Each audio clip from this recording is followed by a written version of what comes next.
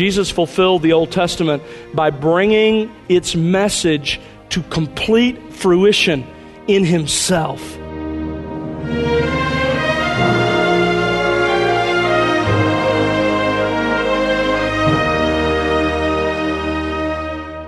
Welcome to The Word Unleashed with Tom Pennington. Tom is pastor-teacher at Countryside Bible Church in Southlake, Texas. Do you believe that the entire Bible is the complete, whole revelation from God, or has the New Testament obviated the Old? Hello again, I'm Bill Wright, and today Tom has part 2 of his current series titled, What Your View of Scripture Says About You. What you believe about both the New and the Old Testament says quite a lot about you. The Bible is held together by a common theme. God is redeeming a people by His Son, for His Son, to His own glory. That's clearly shown through the law and the prophets, in other words, the Old Testament, in its message that the Messiah is coming. Jesus the Messiah came to fulfill the Old Testament, and He did so by explaining it in His teaching, obeying it in His life, and embodying the Old Testament in His person. Tom will unfold some practical ramifications of that reality in today's message and how it should affect the way you live today. Let's join Tom Pennington now and find out more on The Word Unleashed. Speaking of the temple, not one stone here will be left upon another which will not be torn down. That's the word. Demolished. Completely destroyed. Now, when it comes to not a building, but a text, an authoritative text, it means to declare it no longer valid or binding. To demolish it, to tear it down and say, you don't have to do it. So Jesus is saying this: don't you for a moment believe the common misperception that I have come to tear down the Old Testament, either in my teaching or in my life. Whether it's the law, the first 5 books of the Old Testament written by Moses, by the way, Jesus affirmed the Mosaic authorship of the Pentateuch, or whether it's the prophets, the rest of the Old Testament. Jesus did not intend to tear the Old Testament down in His own practice by failing to keep it, nor did He intend to tear it down in His teaching by undermining its authority in the lives of God's people. William Hendrickson, the great Presbyterian commentator, says His ministry was not in collision with the Old Testament, but in harmony with it. Now, folks, as New Testament believers, we love the New Testament, don't we? We read the New Testament. That's where you spend a lot of your time, and rightly we should. But don't think that the Old Testament scriptures are any less worthy of your attention and your reading and your study. The Old Testament scriptures are as much a part of that breathed out by God as Matthew, Mark, Luke, and John. They are as much a part of the Christian faith as the New Testament. Don't forget Paul's statement in 2 Timothy 3 about the sacred writings and the scriptures being profitable was talking primarily about what? The Old Testament. Eventually, the New Testament came to be called Scripture also, but the Old Testament. Let me just ask you. Let me ask you a question. I want you to answer this question in your own mind. Have you even bothered to read through the Old Testament? You ever read through the Old Testament? You know what it says? Or are you so unfamiliar with it you think Hezekiah is actually a book? Or like most Christians, you thank God for Psalms and Proverbs, because if it weren't for Psalms and Proverbs, you'd never go east of Matthew. Listen, the new has not replaced the old. They fit together to form a unified whole. In fact, let me show you something Jesus said. Turn over to Matthew 13. Jesus was talking about a scribe, someone who understood the Old Testament law, coming to genuine faith. And when that happens, look at Matthew 13:52. Jesus said to them, "Therefore, every scribe who has become a disciple of the kingdom of heaven," in other words, a scribe who understood the Old Testament law, taught the Old Testament law, becomes a follower of his, That's like the head of a household who brings out of his treasure things new and old. It's like you have in your house, you have treasures, heirlooms that were passed down to you from previous generations, and those are treasures to you. They're special to you. But then as you live through this life, you pick up some treasures of your own, contemporary treasures. That's what Jesus is saying. That's what it's like between the Old Testament and the New Testament, between what He's revealing and what His apostles will write and the Scriptures as already written in the Old Testament. They're all treasures. That's the point. And they all ought to be treasures to us. As the Puritans used to say, the new is in the old concealed, and the old is in the new revealed. J.C. Ryle writes, the Old Testament is the gospel in the bud, the New Testament is the gospel in full flower. If you're a follower of Jesus Christ, in this text, Jesus is saying to you, don't for a moment think that I have come to demolish God's revelation in the Old Testament. And we ought to live in light of that. But this passage makes a second point about the Old Testament that we need to understand. Not only did Jesus not come to abolish the Old Testament, but Jesus came to fulfill the Old Testament. Look at the second half of verse 17. I did not come to abolish, to tear down, to demolish, but to fulfill. It's a remarkable statement. The question is, how? How did Jesus fulfill the Old Testament? And there's been a lot of ink spilled here. But let me give you the three primary possibilities. Here are the three primary explanations for what this means. Number one, Jesus fulfilled the Old Testament by bringing out the complete meaning of the Scripture in His teaching. A second possibility is Jesus fulfilled the Old Testament by perfectly obeying the Old Testament in His life, something no one else has ever done. A third explanation is that Jesus fulfilled the Old Testament by bringing its message to full fruition in Himself. He was the final fulfillment of all that it pointed to. Those are the three possibilities. Now look at those three for a moment. I think that all three may very well be in Jesus' mind here, because all three are taught at various places in the New Testament. Here, primarily, He's focusing on one of them, but I think all three are in the background of His mind. Let's consider them one at a time. Let's take the first one. Jesus fulfilled the Old Testament by bringing out its complete meaning in His teaching. This one I know is true. In the context, it's clear because the rest of chapter 5 illustrates this very point. In a series of 6 stunning examples, Jesus shows how badly the Jewish people of the first century understood the Old Testament and how they should have understood it. Let me just show you a couple. Look back at chapter 5, verse 21. Right after this paragraph, next thing He says, verse 21, you have heard, the ancients were told, you shall not commit murder. They knew the Old Testament. That's one of the commands. They understood this was God's law given by God, His own mouth from Mount Sinai, one of the 10 words. They understood that. And whoever commits murder, notice that's in lowercase, shall be liable to the court.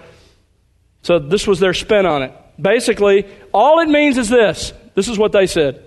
All it means is, listen, if you're sitting here this morning and you've never taken an instrument and killed someone, taken their life, then God's good with you.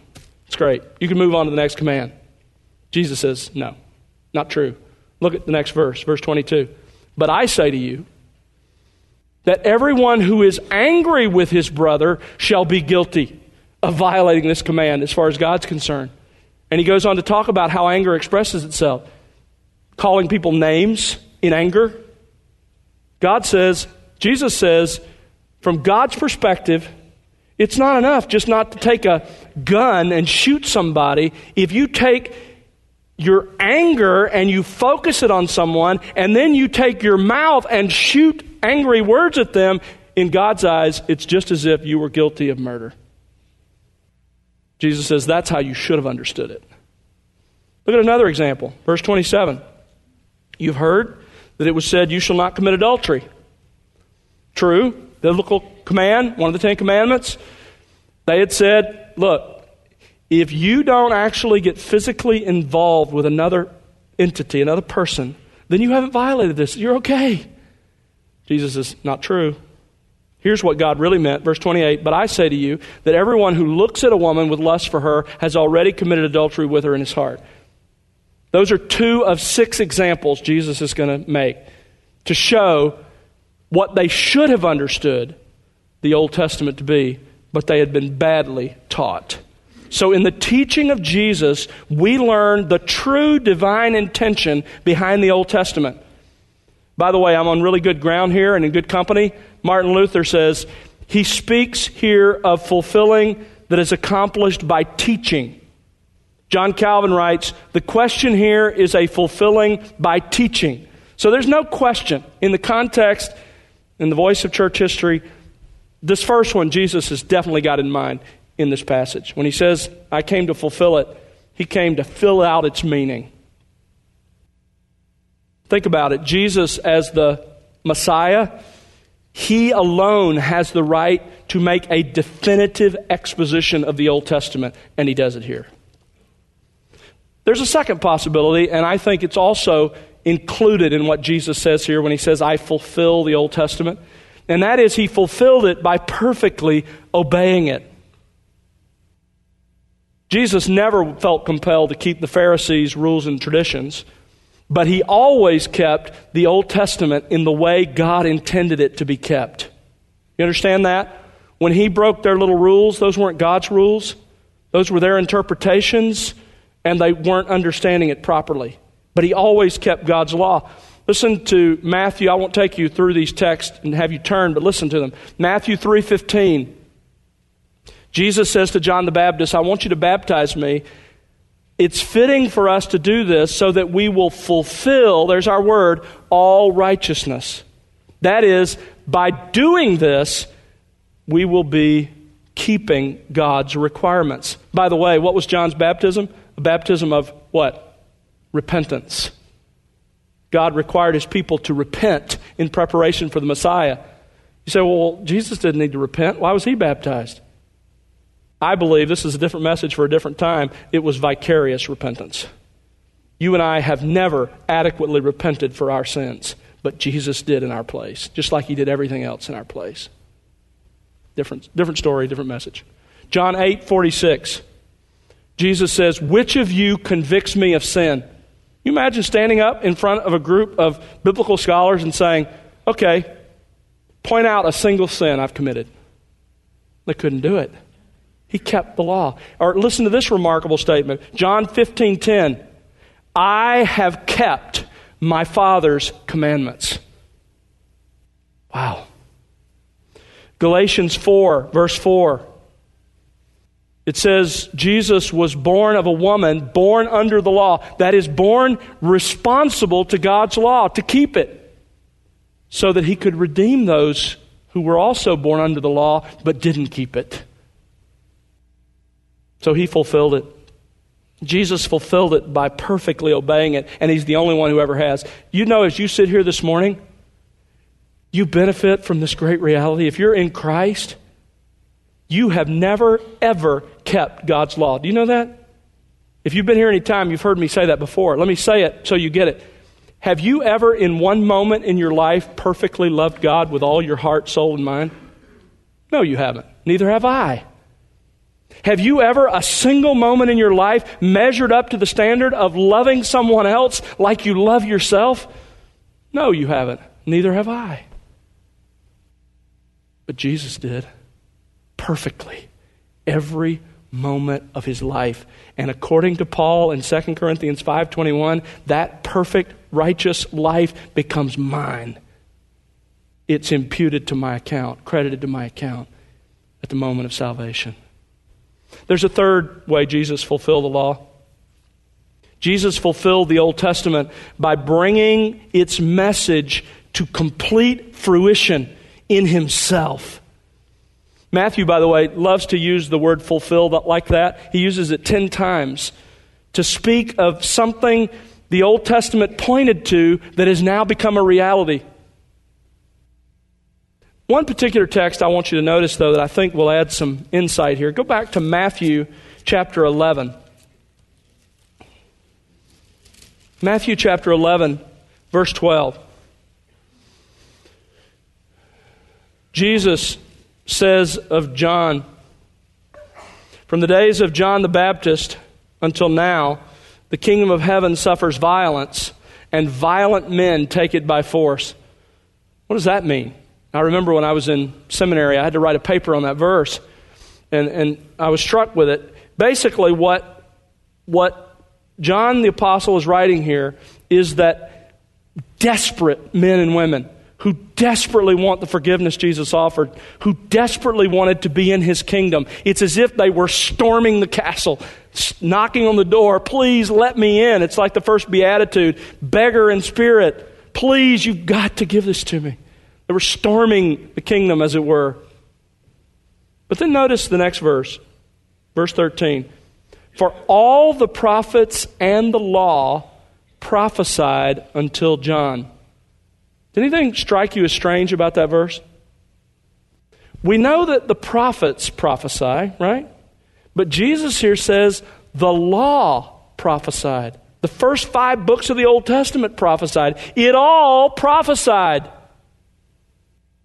That means the entire Old Testament was pointing to and prophesying about Jesus. And so Jesus came to fulfill the Old Testament in that sense. Jesus fulfilled the Old Testament in all of its prophecies about the Messiah. That's documented throughout the Gospels and the rest of the New Testament.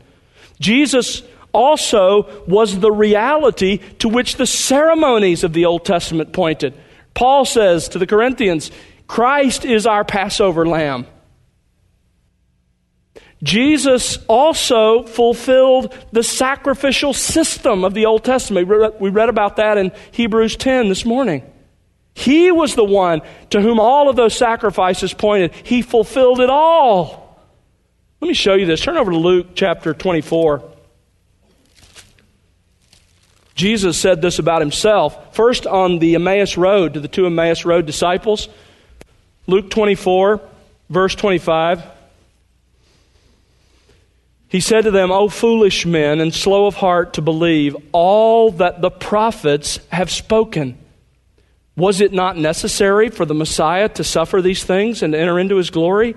Then, beginning with Moses and with all the prophets," so the entire Old Testament, "he explained to them the things concerning himself in all the Scriptures." He says, here, it's to Jesus. It's to the one who's died. Scriptures all said this. He fulfilled it all. And then he meets with his disciples down in verse 44. He tells them the same thing. "Now he said to them, 'These are my words which I spoke to you while I was still with you, that all things which are written about me in the law of Moses and the prophets and the Psalms must be,'" here's our word, "fulfilled." I fulfilled it all. Then he opened their minds to understand the Scriptures. Wouldn't you have loved to have been there for that lesson? "And he said to them, 'Thus it is written, that the Messiah would suffer and rise again from the dead.'" All this is written in the Old Testament. "And rise again the 3rd day, and that repentance for forgiveness of sins would be proclaimed in his name to all the nations, beginning from Jerusalem. You are witnesses of these things." It's all come to fruition, to fulfillment. Now you saw it. Jesus says, "I fulfilled it. I fulfilled it all." In John 5, verse 39, Jesus says, "The Scriptures," speaking of the Old Testament, "testify about me." Look at Colossians chapter 2. I love the image in this. I remember when I first saw it in the Greek text. It's a little bit hidden in the English text, but I'll show you. Colossians 2, verse 16. Paul has just said, back in verse 14, that when Jesus died, we were forgiven all of our transgressions. And what were our transgressions? Verse 14. It was a certificate of debt consisting of decrees against us. What's that? You owed God obedience to all of His decrees. I did as well, and we didn't keep them. And so we accumulated with God a certificate of debt. And if you're a believer in Jesus Christ, when Jesus died, your certificate of debt was nailed to the cross and canceled. Therefore, verse 16, no one is to act as your judge in regard to food or drink. Now he gets into the ceremonial laws. He says, because of what Jesus did at the cross, because that certificate of debt against you was canceled, don't let anybody judge you whether or not you eat clean or unclean foods, whether you keep the festival of the new moon and the Sabbath day. By the way, there are those who believe in a Christian Sabbath, and they say this means special Sabbaths. Let me just challenge you with something. This is what changed my mind on the whole Sabbath issue, because after all, it is one of the 10 Commandments, right? But here, Paul specifically lists 3 things: festivals, new moons, Sabbaths. I challenge you to find wherever those 3 things occur together in Scripture, the annual festival, the monthly new moon, and the Sabbath, always, without exception, it's talking about the weekly Sabbath. Paul says, don't let anyone judge in respect to that. Because those are, watch this, a shadow of what is to come, but notice the marginal reference to the word substance. The body, literally, belongs to Christ. You get the picture? It's like somebody's coming. You can't see them yet, but you see their shadow there. And you can see certain things about about them from their shadow. You can see whether they're tall or short, whether they're wide or narrow. You can see certain things through the shadow, but you don't really get a full picture of the person. But when the person shows up, when the body arrives, shadow is just a shadow. It's still helpful, it's still there, it's still a reality. But the body is Christ. He is the fulfillment of all of those ceremonial things. He fulfilled the Old Testament. D.A. Carson writes, Jesus does not conceive of His life and ministry in terms of opposition to the Old Testament, but in terms of bringing to fruition that to which it points. Michael Wilkin writes, Jesus fulfills all of the Old Testament in that it all points to Him, not only in specific predictions, but also in its sacrificial system, in the laws which only He perfectly obeyed, in the wisdom literature which set forth a behavioral pattern that only His life exemplified.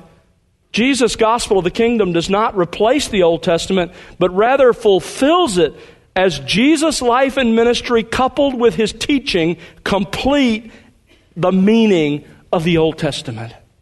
This coming week, let me challenge you to meditate on the richness of this one magnificent verse, Matthew 5:17. Christ came to fulfill the Old Testament, and He did so by explaining the true meaning of the Scripture in His teaching, by obeying it perfectly in our place, and by bringing the entire message of the Old Testament to completion and fruition in Himself. Let me put it another way. Jesus explained the Old Testament in His teaching. He obeyed the Old Testament in His life, and He embodied the Old Testament in His person. No wonder the Apostle John called Him the living Word. Take a look at that Bible you hold in your hand. You understand that Bible is a complete revelation from God? It is held together by a common theme. God is redeeming a people by His Son, for His Son, to His own glory. In the Old Testament, the message is, He's coming, He's coming. In the New Testament, in the Gospels, it's, He came. In Acts and the Epistles, it's, He came and here's what it means. And in Revelation, it's, He's coming again. But it's God's revelation. Do not think, Jesus says, that I came to demolish the Old Testament revelation. I did not come to demolish it, but I came to fulfill it. Let's pray together.